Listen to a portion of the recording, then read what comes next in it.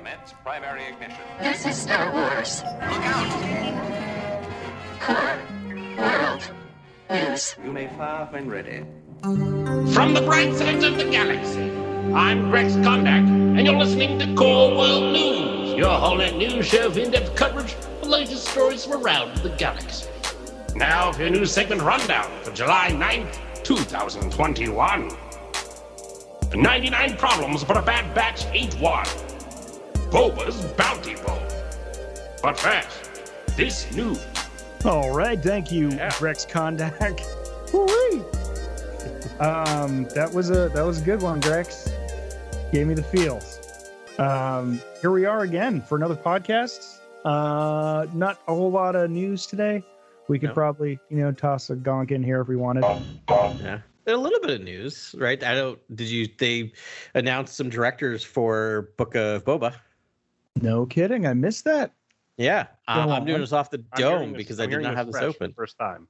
Let's go. Yeah. I mean, you kind of are, but when I name the ones I know, it's going to sound real familiar. Robert Rodriguez, obviously. You got one. Any other guesses? I thought they announced these a while ago. No, I think you're thinking of season 2 of The Mandalorian because it sounds very familiar. I imagine Dave Filoni. Dave Filoni. Oh, wow. You got Rick Famuyiwa? Oh, no. Yeah, Rick. Not named yet, but I'm guessing we'll get Bryce? him. Is Bryce Dallas Howard? Yes, Bryce Daniel Howard. Oh, really? Yep. Bryce Dallas Howard. Deborah No, Chow it's not. Obi-Wan. No, so she's over on Obi-Wan, I Busy think. Obi-Wan, Or yeah. Obi-Wan, as I just pronounced it for whatever reason. Oba. We're that close. It's Obi-Wan. Oba Knobes. Knows. Oops. You're missing. Is there someone who's worked on Mando? It's someone who's worked on Mando, but only directed an episode of Mandalorian season 2, but not Mandalorian season 1. Is it? Oh, it's your boy. It's Ant-Man. Yeah, the guy in Ant-Man, right? Yeah. Nope, not named yet. You're missing a big one. That was a bit of a trick, what I just said, but accurate. Lots of silence. I'm just going to say it now. Jon Favreau. Oh, Jon Favreau. Oh, okay. Wow. The Mandalorian. Yeah. What about the guy who directed Ant-Man? What's his name? Peyton Reed. Peyton Reed. Peyton Reed. Thank you. That's a guy I was thinking of. I don't think they've named him yet. I mean, again, that's only a few, right? Like we know it's probably going to be at least 8 episodes. This is also, I think, coming from Tamara Morrison himself. But so is Robert Rodriguez going to be like executive producing, sort of directing the directors? Were they going to follow his vision, or is he just a guy on this thing and they're putting his name next to it? I think he's going to be the Jon Favreau of Book of Boba. Right. Okay. Cool. I'm down with that. Kind of what it feels like, and I'm guessing Jon Favreau just must be happy to come in and direct something, right? Yeah. Like actually be able to. Yeah. I love all those directors, but I'm like, I kind of hoped Robert Rodriguez would bring some ne'er-do-well director friends in to like do some new stuff. But like a Tarantino directed episode of Book of Boba. Yeah, like that. Yeah, I mean, again, there are is still 4 directors to go at least, so we don't know. Okay. Yeah. I mean, their styles aren't far off. I mean, they both came up together, made films together. With Robert Rodriguez, you essentially get a lot of Tarantino-esque directing, blocking, dialogue. And we know they play well together on a couple of in Sin City, directed by Robert Rodriguez. Quentin Tarantino directed a segment of that film, the scene in the car. He came in and guest directed. I think he's actually listed as guest director in the credits. And then they have the Grindhouse movie, which they both directed different segments of. So they play well together. So I would be surprised if Planet it would Terror be weird to me. And Death Proof. It'd be weird to me if Quentin Tarantino isn't at least on set for some of this, right? Just out of curiosity. That would blow my mind if I saw like a photo of Tarantino like hanging around some Mandalorians. Yeah. I mean, you guys if know he was into it would be cool. Yeah. Like I just hope he's reverent. He's pretty wacky dude. I mean, he's reverent of pretty much everything he does, right? Like he has his own thing, but that man get is Tarantino a on student to of film. direct Cobb Vanth, the Lone Ranger, and just do a kind of classic Western Oh, with yeah. Cobb Vanth at the center of the story on Tatooine. That'd be Yeah. great. That'd be perfect. He's already directed Oliphant in Right. Yeah. He's even Once in Upon a that Time, right? Yeah. Once Upon a Time. Yeah. Yeah, I mean, I'm not the biggest. Quentin Tarantino's lost me recently, but I mean, recently probably being like 10 years, but it feels like recent because he directs the film every 3 years now. But I'd be excited for that. I'd love to see what he does. Like I'm excited to see anything he does. Every time there's a new movie that comes out, I'm interested to see because he has a take for sure. Yeah. I personally love Robert Rodriguez's filmography though, like Once Upon a Time in Mexico, Desperado. Like the Yeah, whole it's El Mariachi trilogy. El is Mariachi trilogy, amazing. Yeah. That's what I'm saying. I could have used I was kind of hoping for a whole season. of Me too. Yeah. Like if you're gonna do a thing, like make it epic. I know it's a lot of work, but I don't know.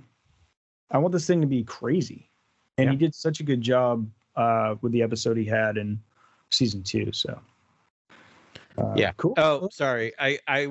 Sorry that film nerd in me just got really annoyed with myself. We also have From Dusk Till Dawn, which they co-directed. yeah. First half directed by Quentin Tarantino, second half directed by Robert Rodriguez. Sorry. So Was he one of the 4 rooms? Rodriguez wasn't one of the 4 rooms, right? I don't know. That seems like that should be a thing, but I can't remember because the only thing I remember is Quentin Tarantino's part of that film. Yeah. I'm not seeing it on his stuff, so I don't think so. All right. Any more news segments that you all have heard about? Oh, I'm correcting myself once again. He did direct one of the segments of 4 Rooms. This is good podcasting, guys. We're learning as we're doing today. Yeah, Thank you for yeah. coming along on the journey with us. I'm a little slow with my Googling tonight.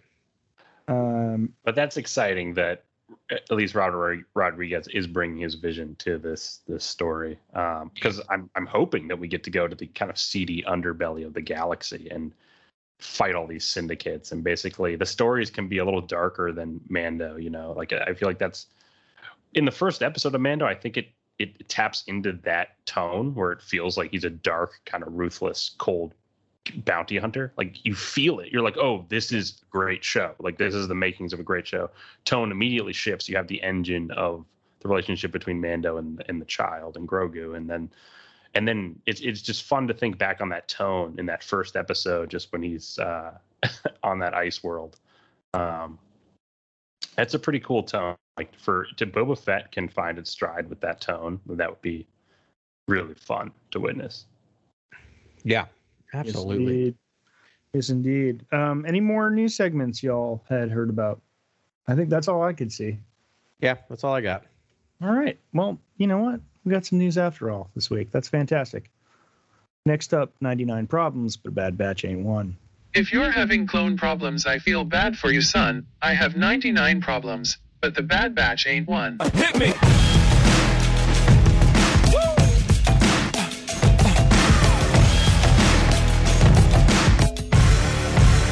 All right, we're here to talk about. I refuse to say the title. We're here to talk about season 1, episode 11 of the Bad Batch, Devil's Due. We'll talk a bit about it. I'm not going to go through a summary, but this is something different from some of the previous Bad Batch episodes, right? Like we get a little bit of a different story here. Really light on the Bad Batch for a Bad Batch episode. Thoughts? It did have a similar structure to the episode before. Mm-hmm. Leading up to the previous episode. I mean, in terms of showing the disruption of the kind of the Empire and the burgeoning Empire and how they're accosting different worlds and telling them that they can enjoy the order and prosperity and they'll provide protection and in an exchange sort of make the local workforce work in their factories and their refineries, build ships for them, like just be a cog in the wheel of the machine of the Empire. And it's kind of like we're seeing that again, I guess, on Ryloth. Oh, that's actually that's a good point because Grant, when I started this episode, I had to stop for a second to make sure that I wasn't playing last week's episode because both start out. They're vastly different episodes in terms of like where they go, but they both start out on a balcony in a planet with a crowd scene. Town square. Yeah. Where I was like, wait, is this? But then it, goes very differently. Yeah. Yeah. We're there on Ryloth, which is great. very new views of Ryloth. I hadn't seen these like conical architecture structures before. That was really cool to see. Really beautiful. And looking over a sea, like a crowd of Twi'leks, all different colors, is really pretty cool.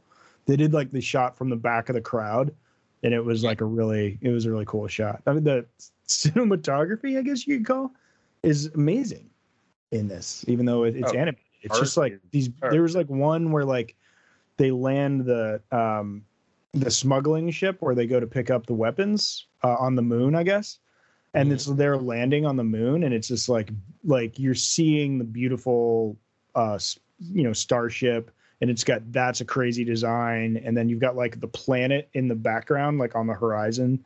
It's like the most sci-fi, scape I've seen in a while. It's really cool, and they're like not leaning too hard on McQuarrie. No, it definitely feels like its own thing. They're doing their own thing, and it's gorgeous.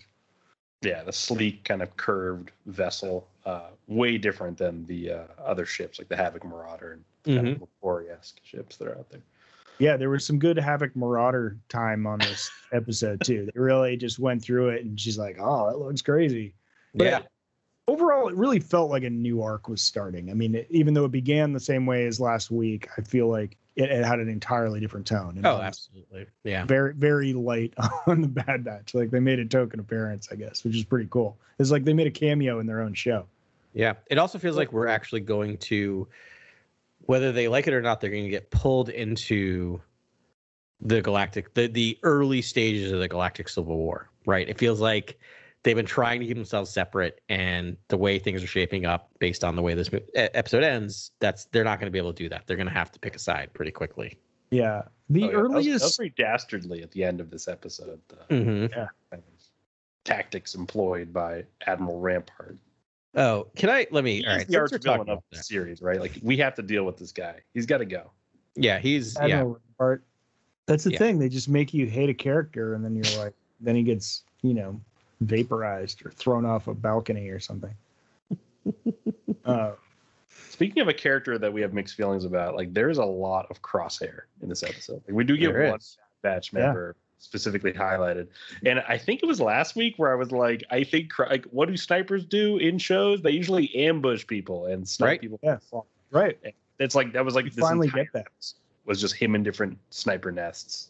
Yeah, it's like one of the 10 like sniper movies that happened in the 90s or like early 2000s. Like that's what it felt like. He was a legit sniper, which was fun. I went through a journey on this episode, speaking of Crosshairs, because I was watching it, and you don't actually get the Bad Batch until about halfway through the episode, right? But you get a lot of Crosshairs before that. So I was like, are we actually going to see them? Does it matter? I mean, the show is called Bad Batch. I don't think you can have an episode without seeing them. Well, now we have Crosshair, so I guess he is technically part of the Bad Batch. So I guess if we have an episode with him in it, then so literally that's through my mind. Oh, this is a legendary near miss. It doesn't matter. Yeah, they like do not make contact. It's hilarious. You're in anticipation as the audience watching. You're like, wait, they're just on the moon. They're right next to each other. Like this is the feud of the entire series. And Crosshair isn't keyed into them at all. But as you mentioned, we do get Crosshairs or whatever we're calling him, kill Senator Ta. Yeah. Orn Frita? Or Orn Frita. Yes. Or actually, I guess he, So wait, is he Gerard Depardieu or is that Gobi? Which one? Or are they both a little bit? Oh, yeah. They kind of. No, I think Gobi is definitely more. Gobi. Yeah. Yeah, they have very distinct French accents. It's pretty funny. So I just got to break down his assassination for a second, because he gets shot. Skipping right to the end here. Yeah. We'll come back around. We'll go through everything else, but since we're kind of there naturally, this is he gets sniped through the head, which is a really horrible sentence to say, but is how it happens on screen. We then see his body being carted away, covered, and yet Rampart demands that the Syndulas get arrested for attempted assassination. Oh, really? I thought they were just going to frame them for the assassination. They did. I think what's happening is if they said assassination, you would no longer get a TV PG rating. So I think they're trying to tell the kids, maybe That was he's just to still like duck under the alive. censors. Yeah, I really That's think quite it a was because I'm like, I don't know about attempted. That seemed pretty successful based on what I saw on He screen. did. He Yeah. did. But it was But kind maybe of he'll like, shake it off. yeah, but it was kind of like the blaster fight was kind of like a scramble. Like you don't know what round could have taken him out or something, right? Like is that kind of what Maybe. I really think it's the internal censor said, if you show it and then call it an assassination, you got to get TV 14. Well, Maybe. whatever it was graphic and it was really cool. Yeah, I'm not. Yeah, And this is kind of the route you wanted the story to go. You're like, that guy's a bad influence. Rampart needs to go. Like, Ryloth's going to be enslaved if they don't do something now. Yeah. So It's kind of that, old Star Wars thing where it's just like, well, I know how this one's going to end. right. You're like, it's just so like I spend the whole time looking for like early members of the rebellion in there. And I'm trying to remember if Gobi was in the Leia Princess of Alderaan book at the end. I think he is. I think she goes to see like someone like not. Is he not in Clone Wars? I think Gobi's in Clone Wars. I'm pretty sure he's in Clone Wars, but I'm trying Maybe to figure. Was he in Rebels? Was he one of the ones that went on that like mission to steal explosives or whatever? Appearances. There's He a is in, Ryloth in arc in both Clone Wars and Rebels. Yeah. and he's in both of those. He's in Clone Okay. Wars and Rebels, and he's Is he in in? Yeah. he is not, but he's in the book Lords of the Sith. Oh no, kidding. Our favorite new it canon. looks Yo, wild. so I had a moment in this where I was like, how cool would it be like if they tangentially ran into the, because that book is just Palpatine and Vader just slaughtering everything in their path. Like they get beset upon by monsters and they just kill everything. That's the whole book on Yeah. Ryloth. They get trapped on Ryloth and they just slaughter their way out Right. of it. And it's like, If I'm not mistaken, that book's canon. No, Oh yeah, it is canon. It's one of the first. It's one of the first in the new. I never say this, but I'm not a fan of that book. No. It's Yeah, like fair. it reads like fanfic. It's just It's- like, I mean, it's awesome, but it's just not believable I mean, because it it's so came out top to me. April 2015. That's It- got to it be would- one of the first, if not the first, new canon books. And I'll be honest too, when I read it, I was a little nervous about the direction we were going. Vader talks a lot in it. A and it's lot. Like, and like that's not how you like. I'm so used to how Lucino does it, and like Tarkin came out around the same time, and Tarkin's Vader was just like on point. It was perfect Vader. in my Well, opinion. But Here's what I'll say, and I don't know if this is good or bad, but Paul S. Kemp, who is the author of that book, I'm sorry, um, Paul. You're a genius. I'm not. well, so he wrote some novels in the Star Wars universe, Coruscant, which I don't think I ever read, a couple of the Old Republic books, a Fair Trade short story, and then a book called Riptide, which I don't remember. But Lord of the Sith came out in 2015, and part of me wonders if that was, I feel like what happened is they had certain books in production, probably like Tarkin, during the transition, and their decision was like, do we cancel or do we just say it's part of new canon? oh, you just You know what I mean? lump it in. And they probably lumped it, like, it doesn't violate anything, so we'll call it new canon. And then he wrote one short story, and from a certain point of view, Sparks, which I don't remember. And then he has not done anything else in Star Wars. I think he's kind of It sounds like he had a nice career there. I hope he's he wrote some Star Wars books. A lot of checks. Yeah. I mean, I don't know. Maybe I'd come back around on that. But that's a book that would look amazing in a cartoon, like in an animated series. Yeah, for sure. Or an anime series. Actually, it would be awesome. But yeah, just a novel. I was like, okay, all right. So then they all get cut with a lightsaber. Mm-hmm. But yeah, It's Lucino, so I'm talky. bummed about. I wish they would let Lucino do something else, man. His Yeah, they need to voice bring for him so back many to the things. So good. I've been saying that every week now. Oh, and by the way, sorry we didn't do reading Rathtar this week. It's Oh, right. That was going to happen. Yeah, that was going to happen. It's going to happen next week. Sorry, it's my fault that I didn't read. I mean, if it wasn't Ben's fault, it would have been my fault because I would have been right. I was struggling too, mostly because, life things happen. Right. Well, there's a lot packed in there too, and like we can take this time to compile notes, and we have thoughts. Like I am Yeah. excited to get into. I'm more than halfway through, and I am very, very excited to talk about this book. Yeah, I have so many notes on this thing already. I'm only a third of the way through.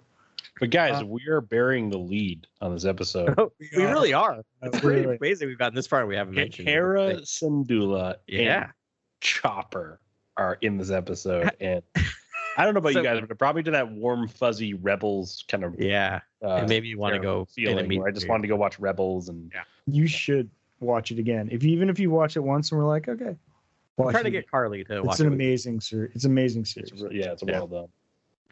But And she's not really Chopper's just resistant. I just haven't pushed hard enough. Were you more shocked to see Hera or Chopper? Chopper. Chopper, right? I think. Yeah. Yeah, I mean, we saw this. I was like, okay, there's Shamjin Syndulla in like Yep. the first shot. So I was like, okay, Yeah, we're I know it's going to go on there. And then they're like, I was like wondering, they like name dropped Hera in like that first scene too. And I was like, oh, maybe that's all we're going to get. And they're just like being like, oh, these are Hera's parents in case. Yeah, me too. Yeah. But no, then bang, we get right Yeah. to her as like a preteen, early Yeah, teen.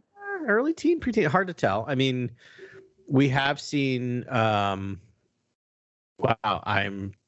Caleb Dune, right? We open this whole series Oh, yeah. with her Oh, that's with, really kind of cute. with her actually. soulmate, right? We get kind of Yeah. soulmates together, like star-crossed, which is nice.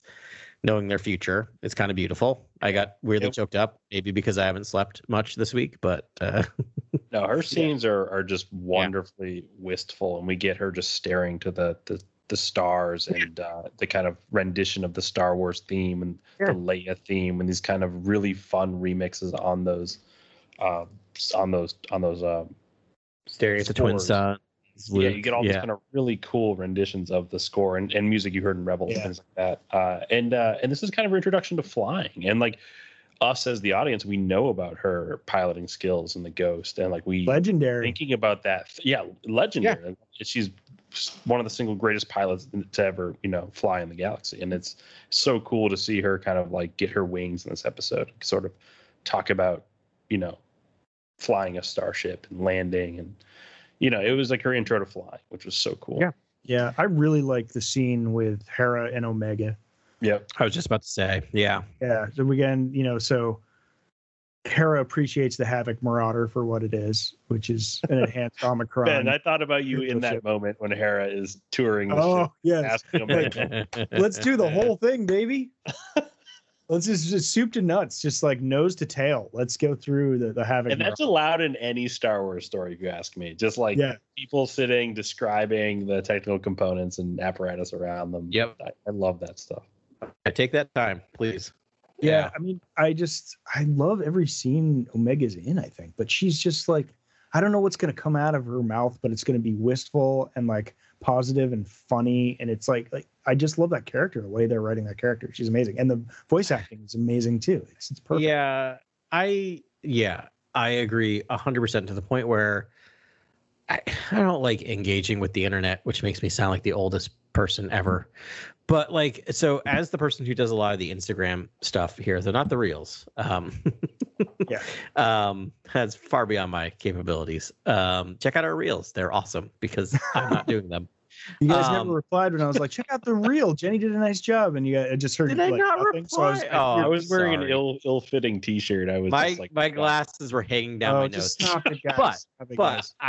I got over that very quickly. Again, as a person who talks in front of people and looks like a fool in front of people a lot, I'm over that. Like I looked at it for 3 seconds and then I saw how many people looked at it. I'm like, that's cool. I don't care that I look like a professor, like an elderly professor. But anyway, but what I was gonna say It's easy is- to judge. We're all forces. that's creatures. harsher than I thought we were going to get, but all right. yeah, this is I'm not going tend to do the same treatment for myself, but that No. level of I self-deprecation. don't actually feel that way. I felt okay. It's just the way I do. It's my way to disarm. Anyway, so moving on. Being on Instagram and just like engaging with people, or seeing how people engage with each other, there's just a weird backlash against the Bad Batch. And not like, again, I think it's that vocal minority of Star Wars fans that kind of ruin it for everyone else. But there's enough of them saying like, oh, it's another kids movie. It's another kids show with a kid in it. And I'm like, no, but Omega's the best part of this show. She's the heart of this show. She's so good. It's not a kids show. Soldiers just like going Yeah. from one, fray to the next. It's like I don't know. It's just she's Omega breaks it up. It adds new perspective. It's important. Yeah. Yeah. She's fantastic. It's just like a great scene. I love that she's like, I sleep in the tail gunner seat. Like, it was just great. She's like, yeah, when we're actually, it's the tail gunner. Yeah. You gotta love the New Zealand accent, the Kiwi accent. That's awesome. Yeah, yeah. It is. Is it the language of comedy and like Germany's the opposite? He's become that over time. Yeah, yeah. Like Taika's just like, guess what? Just like planted a flag, and he's like, the New Zealand accent is instantly funny no matter when you use it. It really is. It's fascinating, right? Because, and again, not trying to brush in broad strokes, but which we are, but like we're aware, but like it's interesting because I once was hanging out with friends, and for some reason there were like 2 Australians and a New Zealander, and my ear, which is usually not very good, very quickly went, "You 2 are Australian. You're from New Zealand, right?" Like, and they do sound very similar, but there's just something distinct in the New Zealand accent that is just like 10% more charming and like 15% funnier than Australian. It's very, it's in the eyes. And a picnic. You know? Yeah. Bin. My name is Bin over in New Zealand. Which is kind of great. I love it. But and it's wonderful to hear that accent from a female voice actor instead of I think to actually get the New Zealand Tamara Morrison kind of take, but just a female version. It's just fun. It just breaks it up. Like I really don't think a show focused on just the Bad Batch is the answer at all. Like I don't think Boba Fett. I think Book of Boba Fett, as dark as it's going to be, I think there might be some light element. Something there might be. I think so. You know what I mean? Salacious Crumb might be around or something. Like brace yourself. Like there's gonna be something funny about that show. Well, that's what we all said about The Mandalorian, right? We didn't know what The Mandalorian was going to be. We pitched these super serious shows, and that show is serious for sure. But it has some funny stuff happening, and I think that's part of I think we talked about it. I don't know if it's one of our pillars, but I don't know if you can have a Star Wars movie without humor. No. Like Rogue comedy is a pillar in there, I'm pretty sure. I think so, but like Rogue One, probably the most serious Star Wars film and show to date. You have K2SO in it. You're right. Yeah. K2SO. Like it doesn't have to be slapstick. Every movie will have different levels of comedy, but you have to have some comedy in your Star Wars. Right. I didn't really think about that. That probably enhanced it. I mean, obviously that the performance was legendary.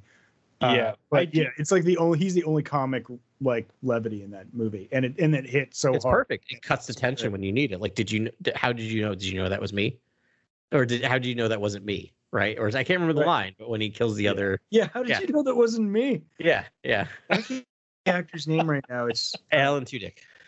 Yeah. He's a legend, and he just like carries that. You know the percentage of her using that against you? It's high. Yeah, very high. Right? Yeah. It's like it's got perfect teeth. Because they made a robot have his like mannerisms. It's just hilarious. I think it's interesting. I think there can be a problem with like just creatures galore, like creatures for creatures' sake stuff.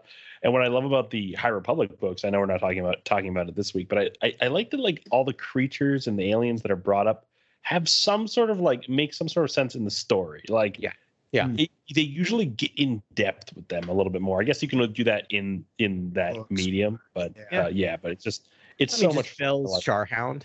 Yeah, there's just a lot going on with the creature work in those books. It's fantastic. And that one race, the bird race, Taltori. Taltor. That's a deep hole, and I thought that character was fascinating. We'll talk about Tortolog or something. Yeah, Tortoli. Yeah, we'll have it down by next week for sure. Yeah, next week we'll definitely have things. I've got it right here. Taltori. There's more bird-like, dragon-like things throughout the book. There's lots of creatures and like with just a lot of creatures. It's fantastic. Yeah. So I do like when it makes sense, bring in a creature, like have them do something fun. Yes. Well, this has been a very meandering synopsis of. Oh yeah, and the Bad Batch. We just talked about the New Zealand accent for 5 minutes. So okay. All right. So So it's the Empire comes to Ryloth. They want to hold the planet hostage, protect them, make them work at some factory, and then Cham Syndulla agrees. And even though it seems like Elena has the queen, it seems like she's doing some secret tidings. And then Gobi, obviously his loyalist, like a militia leader, he's like, I'm going to obtain weapons on my own if Cham won't do it. But then we get Cham rising after Hera's involved with Gobi, which was crazy to me that Gobi was bringing. That was wild that Gobi would bring Hera to this to retrieve these like. It was very Fast and the Furious, It was like all about family. So it was like an arms deal, and he was bringing her there. I was like, "What is this?" It was. Like now. Suckered her by the in. way, are you seeing everyone Photoshop Dom into like every family photo? Yeah. Sorry, if you're a family out there, you don't have Dom in the corner of your family portrait. Like, you fix that. Cross arm just in the corner. I'm literally thinking of all the family photos taken last year, and I'm like, oh, that one would be perfect. That one would work great. But yeah, it didn't. You know what? It didn't shock me in the least. Gobi, who is like ideologically correct in this argument, right? Like of everyone, he was the one who saw this. His methods are questionable, and he was trying to indoctrinate Hera from the start. So I'm like, of course he's gonna like seduce her with excitement and flying and all of these things. Yep. Just a quick trip, no big deal. Yeah. That was interesting character dynamics there. But then Cham, of course, is furious, and he gets her off the hook twice in that episode. I feel like. It's like tries, it's once in a restricted zone early on, gets her off the hook. Second time, Captain Hauser that hooked her up, and Hauser was awesome. ARC Trooper in here that we haven't seen before. I love that they introduced a new character. Yeah. I don't know if he showed up in anything else. No, this is it. Wikipedia, this is it. But he was great. That was a great performance. He's rising to the top. So he got her off the first time, and then Cham had to step in because family. But it's a more complicated story than I expected out of Cham. Like it was cool that like he tried to bring. He's like, no, we'll give this a chance. They fought alongside us, but he wasn't aware of the underlying darkness of that. The fact that that war win, which you could imagine. I mean, he's like right on the ground, and it's cool. They're making that separation here. It feels rural. It feels remote. Every episode is like in a corner of the galaxy, which is really cool because they don't do that enough. It's like I don't want to see, the Empire the whole time, or the center of the Empire. It's nice that we're just have the, he's a temporary character in Rampart, and he's only in like every 3 or 4 episodes, right? And like other than that, we're just in like remote towns and cities in the galaxy. It's really just feels like Outer Rim, just doing exactly what they're supposed to do, trying to stay low but survive.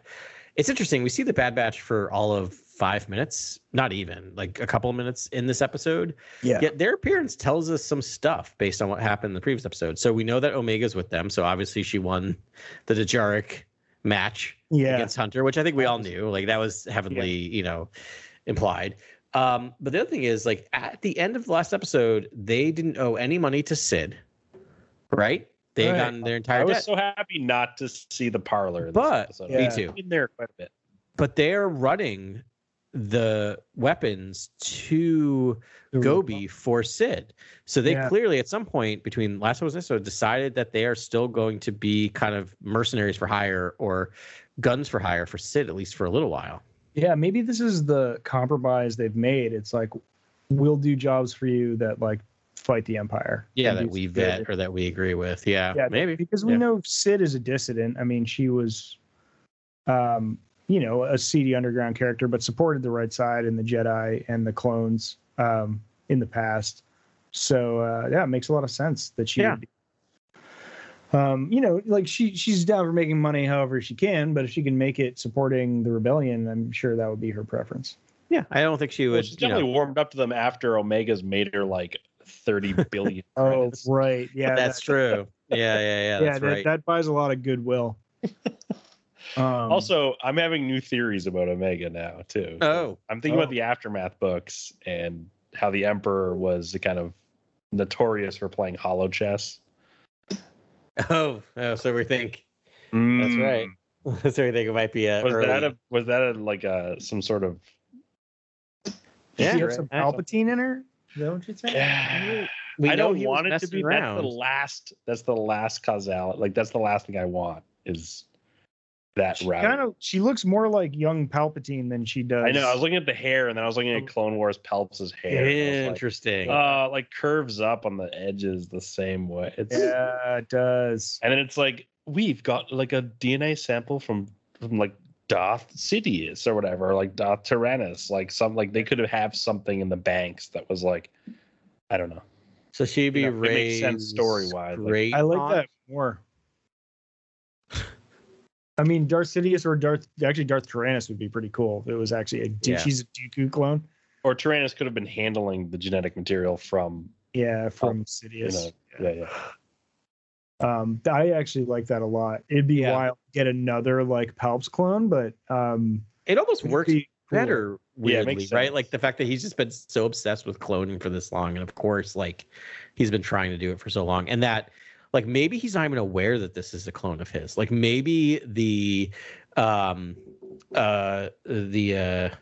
aliens, Kaminoans were hiding it from him, right? Like hiding the fact that they were able to make a successful clone of Palpatine because they wanted to have one up on him, right? Like maybe there's this interesting moment where he doesn't even know that Omega's running around, because it's weird, right? Because if it's happened, then why is everything such a cluster, fuster club? That's a great underworld story too, right there. Yeah. Having the genetic offspring of the Emperor running loose and during the Galactic Civil War or something. I don't know.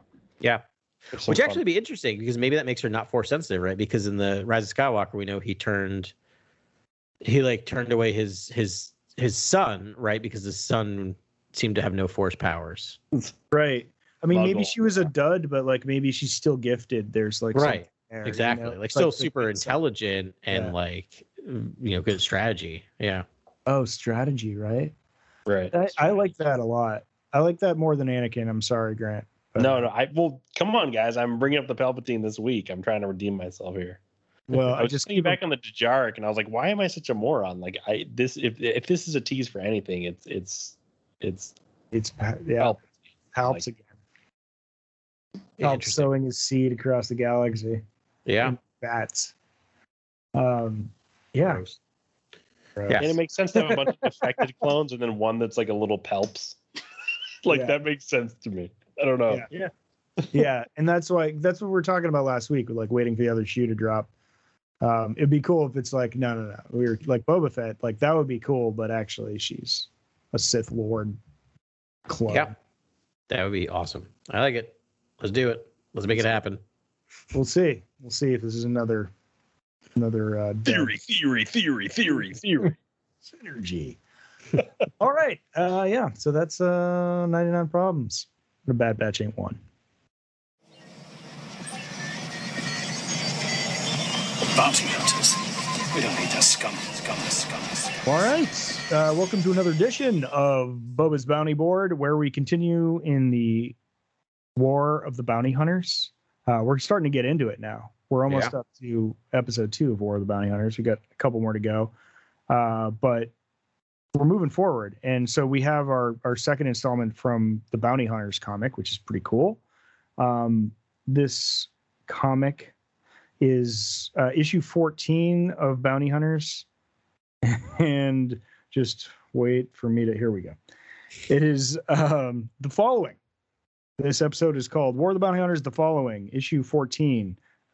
Ethan Sachs is the writer, Paolo Villanelli is the artist, Arif Peranta the colorist, VC's Travis Lanham letterist, Giuseppe Camacoli and Marte Grazia are the cover artists. Marte Grazia. So in this episode, we get, once again, because this is Bounty Hunter, so we get, open wide for some Bylert balance. In Dengar, they fumble their way away from the last battle and look for a place to repair Valance once again.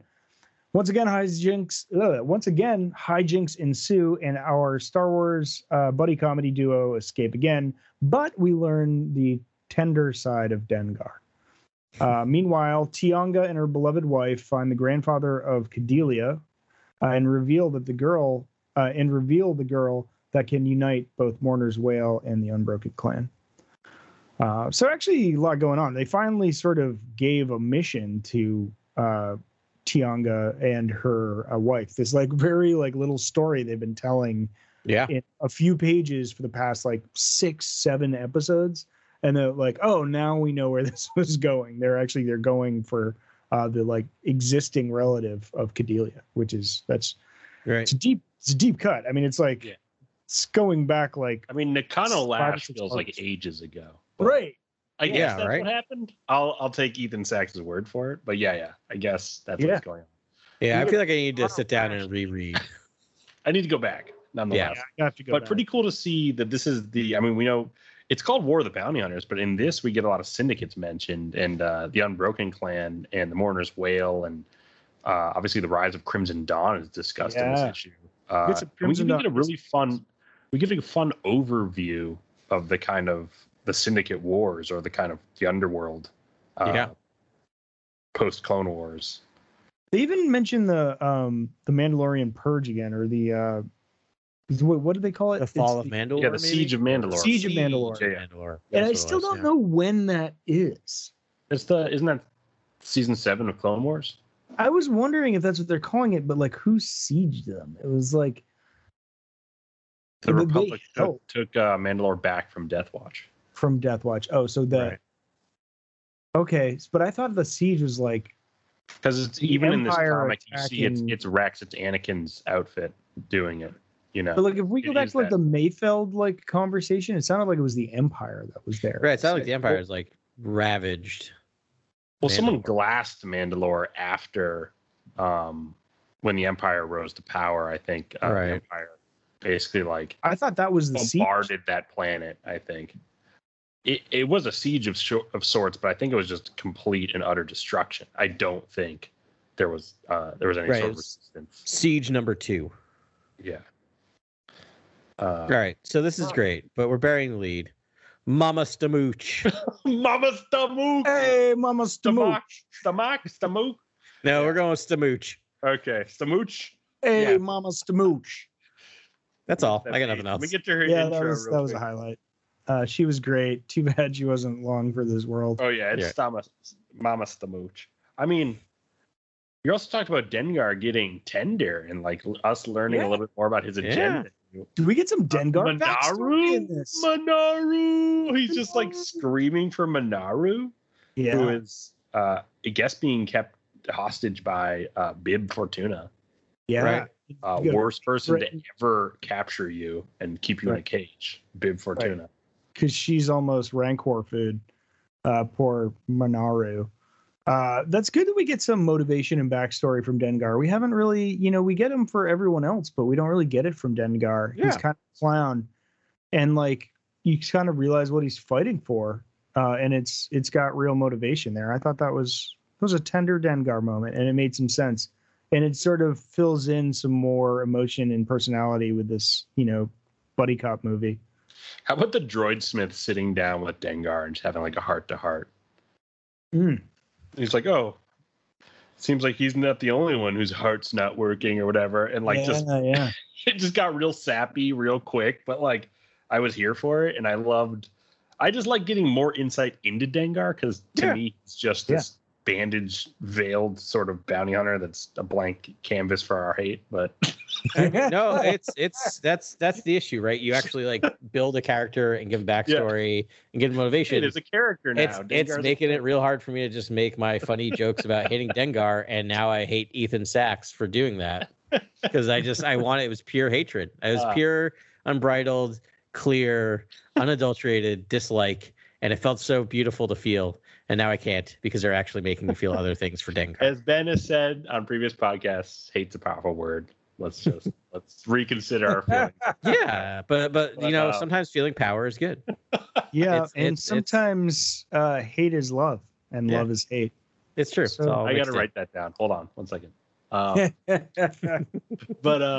the what's great about this is I feel like Valance and Dengar are actually hitting their stride. Like the chemistry is crackling in this issue, and just super fun lines from Dengar over and over and over again, where he's like, I guess Deathstick's her name, the assassin who attacked her name's Deathstick. Like named I swear Smokes. we were joking around and you said Deathstick like a week ago or No, it was in the it was in that issue. It was in the title for the next. It said "Enter Deathstick," and so no, I wish I was that creative. But we had a long debate whether that was actually. No, Adam, you were like, I think she's Deathstick. It's definitely right here. Yeah.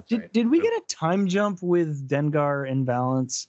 I feel like they were like this is just some other weird adventure they're on now. Like what was the battle he's limping out of? I thought she basically ambushed them and the issue ended, and then in this issue like Valance got just annihilated and he's being repaired. Yeah. I thought he was pretty beat up at the end of last episode, but I don't remember. I don't know. I feel like he's always getting repaired. You know, I will say we've talked about, some of the things that work and don't work for us in Bounty Hunters. But one thing I'll say is like turning into a buddy cop series was very good. Like right, because she's attacking them and he's like, we better get out of here before you get stabbed, or worse, like before I get impaled or whatever. All right, It's like Dengar was just wisecracking, which was great. Yeah, Valance is breaking down Dengar's, tough exterior here in this episode. He's like, "You actually care? Like, what's it like?" Dengar hasn't cared about anything other than whoever this Manura person is in like any comic ever. He's just like, "Yeah, you live or die. Like, that's no problem for me." But like now he's like, "Should I care if you live or die?" He's like, "Maybe not a dirt nap. Maybe not a dirt nap." That's great. That's great. What else happened in this issue? That's it. I think it's kind of it. What were those droids? Trivia. What were those droids that Deathstick? That Deathstick employed? Gosh, I don't know if I don't think I knew those droids. Those, I think. Here we go. Check me on this. I'm pretty sure those are very oh no, that's not right. They look very similar to me. No Googling. This is trivia. No, I felt like they were very similar to the droids. No, I thought they were similar to I was like, I've seen these droids. Oh, you know what they are? You actually do? Yeah. Yeah, tell me, because I feel like I do and I can't. My brain's not getting there. ASA 121 courier droids also used. Attack of the Clones. Attack of the Clones. It's the thing that opens the thing and puts the slugs in the room. Yeah. That killed that tried to assassinate Padme. Oh my gosh. That Anakin rides. He jumps out and grabs onto it. Kidding. That's what he rides. I knew they looked familiar. That's a nice pull. I feel like her outfit is reminiscent of Zam Wessel a bit too, which there's definitely some Zam Wessel in there. Wessel in that color scheme. I don't know why she would give up Deathstick if her nickname's Deathstick though, and just go by Zam Wessel, because it's not a very good stage name. It's like an Attack of the Clones tribute character. Yeah, maybe. Yeah, Deathstick apparently strikes fear and death in the heart of most people she comes. Again, it's a weird name. That'd be like if I'm like, I'm an assassin. My name's Cigarette. Cigarette, yeah. Or Vape Smokes. Pen. Get me Siggy. Get me the sticks. Yeah. Yeah, Vape Pen. Yeah. It's a weird one. It's a weird like DC pull or something. I mean, yeah, it is like a couple letters away from Deathstroke.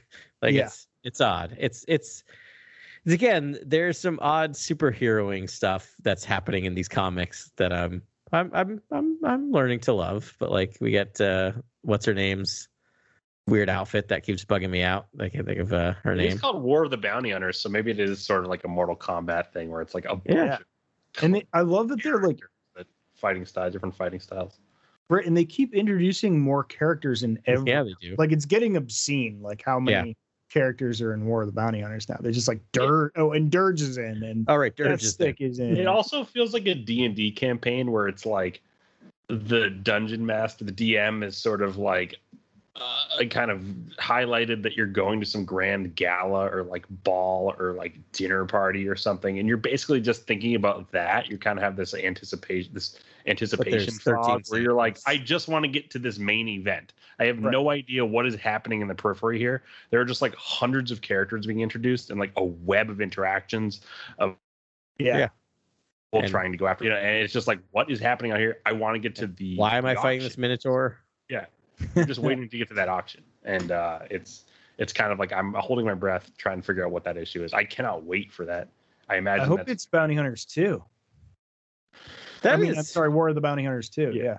That is the hilarious thing, is we haven't even gotten to War of the Bounty Hunters 2 yet. Yeah. How many are there going to be? Like multiple issues? There's like 6 or 7 issues that are coming out in July, according to the calendar there. Yeah, I mean, we still have Dr. Aphra number 12 before we get to War of the Bounty Hunters number 2, and then we have Vader 14, Jabba the Hutt, and then Star Wars 15. That's all. Right, but shouldn't.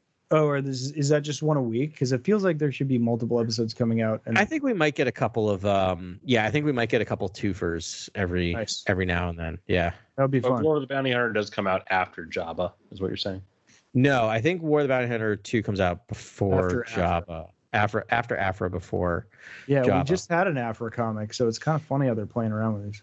Yeah, well, Aphra's weird because it's been behind the publishing, the numbers. So I don't know if they're, as I was talking about, hitting the brakes a little bit to make sure everything lines up for War of the Bounty Hunters. Though apparently this issue of War of the Bounty or this issue of Bounty Hunters takes place before War of the Bounty Hunters number 1.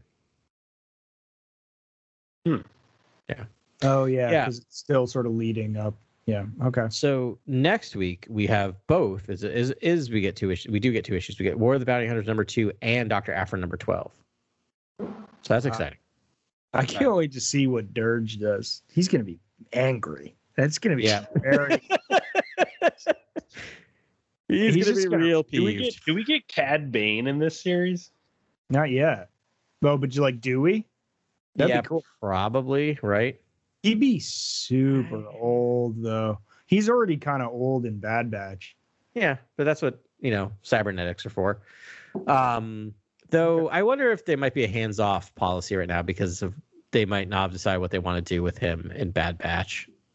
Right. It's like a Filoni character. Yeah. Sticks with Filoni, whatever he does. I still think he shows up in Book of Boba. Oh, yeah. Yeah. Cool. That makes sense. Filoni will do it. I wish Filoni would do more pulls from Star Wars things that he didn't create. Yeah. Yeah. Sorry to cut you off there, but no, but I'm preaching to the choir here. Yeah. That's, I love his stories. They're great, but it's like, and he used to do it. He would get like Princess Leia for one, and he'd get Lando for one, and he'd do great things with them and some of his other series. But it's like in Bad Batch, like it's pulling some weird people. It's bringing like Shaak Ti or like something weird. Like, I don't know, just some deep pull character I think would be fun that aren't his characters. Yeah, I really like what Charles Soule did with his Vader run, pulling in, and Greg Pak continued to do with. It's a big iconic character, and you can see how you could really muddy the water by bringing in other characters, especially with someone like pulling that sort of weight.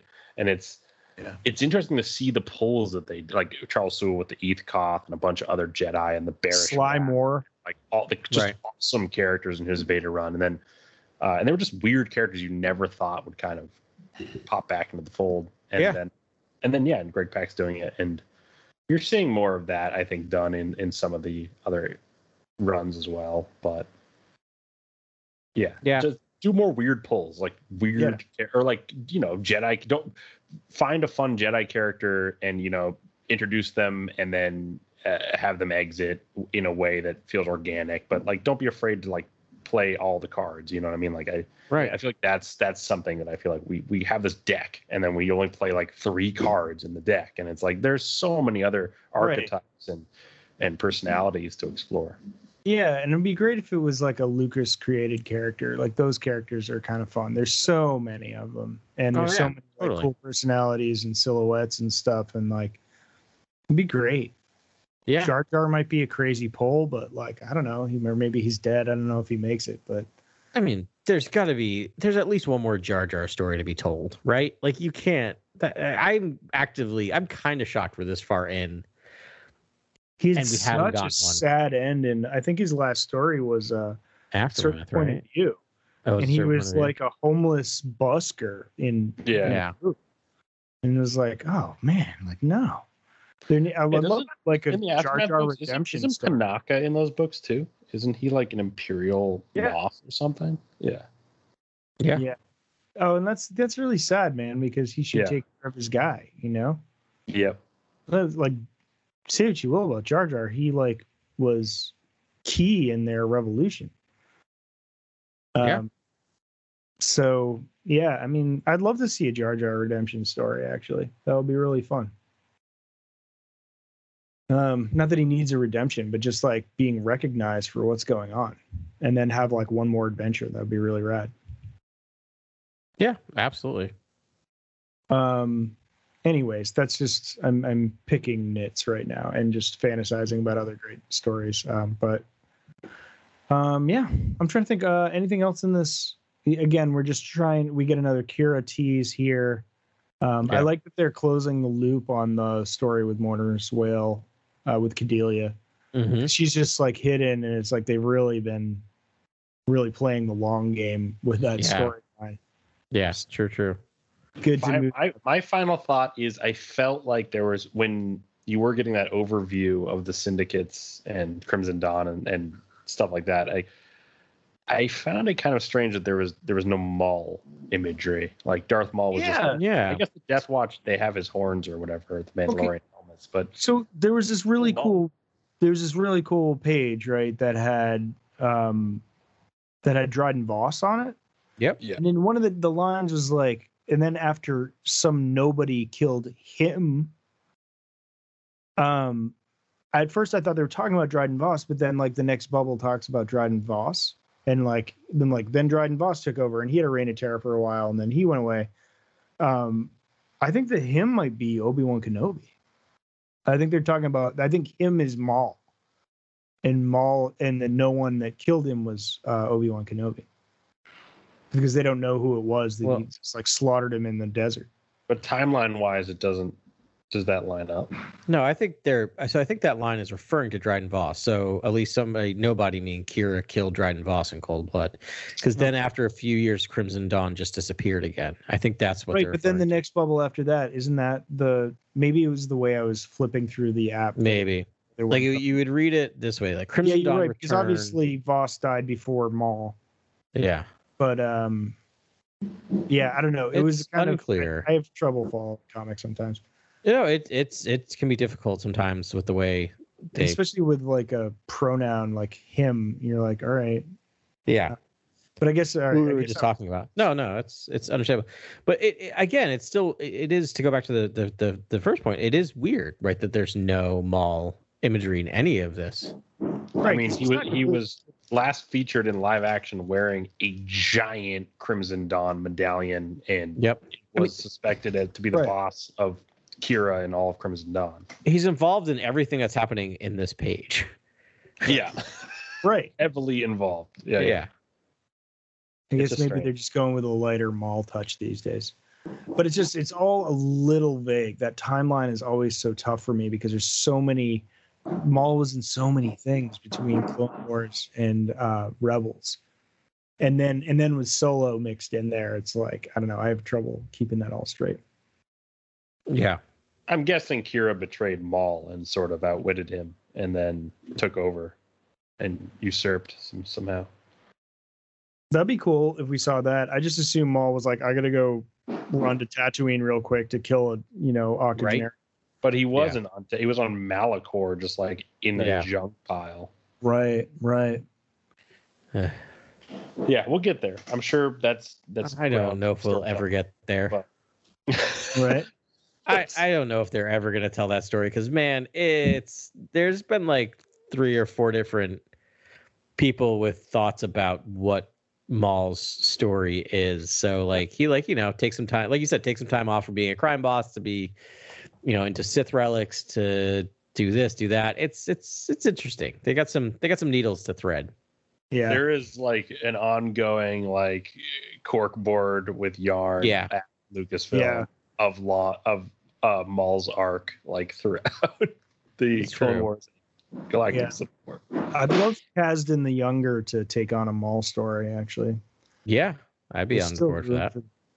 What about Maul just like losing Crimson Dawn and falling in his fall from the criminal underworld and sort of on the run again, and then Malachor is the ending? Like that could be fun. Like you know, I like him being a lone Ronin. You know, like I love that version of Maul. And the second you start putting him with organizations and having some sort of ideology, like and exacting plans like Palpatine, I'm like, that's just not what that character's meant to be. That character's meant to be the lone wolf. Yeah, I love that. You just reminded me of that scene in season 7 of the Clone Wars where he was like captured and then they were under siege. Ahsoka that's my lets him favorite go. part. That's my favorite episode. Dude, that's the best. And he's like, "How about a lightsaber?" And she's like, "No." She's like, "Go down that hallway and cause a distraction with no lightsaber." And he was like angry about it, but he kicked butt without a lightsaber. Dude, I'm gonna watch that episode after this podcast. Like right. That's it's, so it's good. ill. That episode alone is incredible. Yeah. It's ill. But I love that Ahsoka pulls. She's like, "I'm not giving you a lightsaber." Ahsoka surviving Order 66 is the coolest moment in all of Star Wars. Like it's when the clones turn on her and she just 360 bats away all the blaster bolts and like dives through a ceiling panel. I was like, that's how you do it. That's how you do it. Yeah. That's how a true Jedi would react to that. Younglings. Yeah, exactly. Take note. I really think, I mean, not to get down this, and we're gonna have the Ahsoka show at some point, but I feel like the High Republic plus the prequel trilogy plus the Clone Wars is doing good storytelling of why Ahsoka is like the last true Jedi. Yeah. Even the High Republic's feeding into that. I don't want to spoil anything, but Togrutas like come through for the Jedi, and like Togrutas will always be there. Just remember that. Yeah, I love how they're playing up Togrutas in that book. I'm not there yet, but it's like it's cool where they really like have reverence for. I mean, I don't know, for like just like there's always reverence for every species, but like they're doing something special for Togrutas. It's like their origin story, which seems true. Really cool, and by that way, sort of explaining former characters in a really interesting way. Ahsoka. I feel like I would say she's more than just a true Jedi. I feel like she's like the savior of the Jedi in my view. I mean, like represents that true heroic kind of ideology as well as also finding, you know, there's some pacifist ideology, but she's also like a skilled swordsman, and it's just like she's a really fun blend of all the things we love about the Jedi, but also is outside there. She's outside the Jedi, and that allows her to in an era where the Jedi have completely lost their way. Right. So that's why I think like she is the true Jedi. She's the one asked to leave. I see what you mean now. Yeah. And survives the Order 66. Right. Yeah, that's true. By being the one like true Jedi, you're right. Like that is elevating it above pretty much the rest of the dogmatic ones. I mean, again, not to take anything away from Obi-Wan or Yoda, who are also true Jedi, but they're tainted with being part of the Order and being right. And if you ask Stellan Gios, nothing just happens. Right. Force is ultimately controlling all destinies, and so to know that Ahsoka was somehow serendipitously pulled out of the Jedi Order around the time of their fall has to say something. Like, come on, that's like that character's the truth. Yeah, I put her in a class with Qui-Gon Jinn, and I'm trying to think of a third, but it's hard to think of like another person that's like Luke Skywalker. I mean, no, he's so dogmatic. I see a lot of overlap with Ahsoka and Luke, and I've even seen images like fan art of them together, and like I'm hoping that they do something where they get to meet because they existed around at the same time running around the galaxy together. Like be cool to see that story. It would be cool to see it in like post in like Mandalorian era, because then he could be like, I really could have used you on Hoth, or, like at any other time in his life, if he comes to appreciate what she is. The thing is, though, it's like I can't imagine a Luke Skywalker influenced by Ahsoka then go and make the mistake he made with I don't know. Ben Solo, and then ultimately go into hiding. But I don't know. Maybe going into hiding is what Ahsoka would do, right? Like, because that would be the third master or third person that he's been taught by who has run away and gone to hiding. Yeah, you're right, because Ahsoka did that too. So yep, Ahsoka, Obi-Wan, and Yoda. So he's like, things get hard. What do? I go to an island and hide out. It makes a lot of sense, man. Makes a lot of sense, and it's funny, also, and it's true. Yeah, it's time for the Jedi to end. Like, that's, to me, it's like maybe he's talked to Ahsoka. Seems like a very Ahsoka line. Yeah, it does. I don't know. Yeah, that would be great if we had that conversation, and she's like, "It's time for the Jedi to end." I mean, well, not hit the nail on the head like that, but just I feel like at least be like, I left the order, and give him her spiel about why she left and the errors in their way and the hubris and all that kind of stuff that Luke seems to be enlightened to. By the time. I don't know how you don't have that story told at some point, right? Like, it has to eventually happen. I don't know if it'll be in TV or movie form, but my guess is it will be. I think now that they're bringing Ahsoka into live action, I mean, she is probably the most beloved original character outside of the movies, right? Like, she's huge. Yeah. And we know Hamill's down. Awesome. What's that? Rosario Dawson is agreed. There's so much potential there. So psyched for that. And we know that Hamill's down to play Luke, right? Like, we know that. And we know the face replacement stuff is getting really scarily good. And you give it 5 years, you can do that. Yeah. How about a season finale, a 2-parter, Ahsoka, Luke go on some kind of epic quest? Yeah. I'd love it. That'd be amazing. Yeah. Please. But I don't see a full series of those two characters hanging. But two episodes, that'd be great.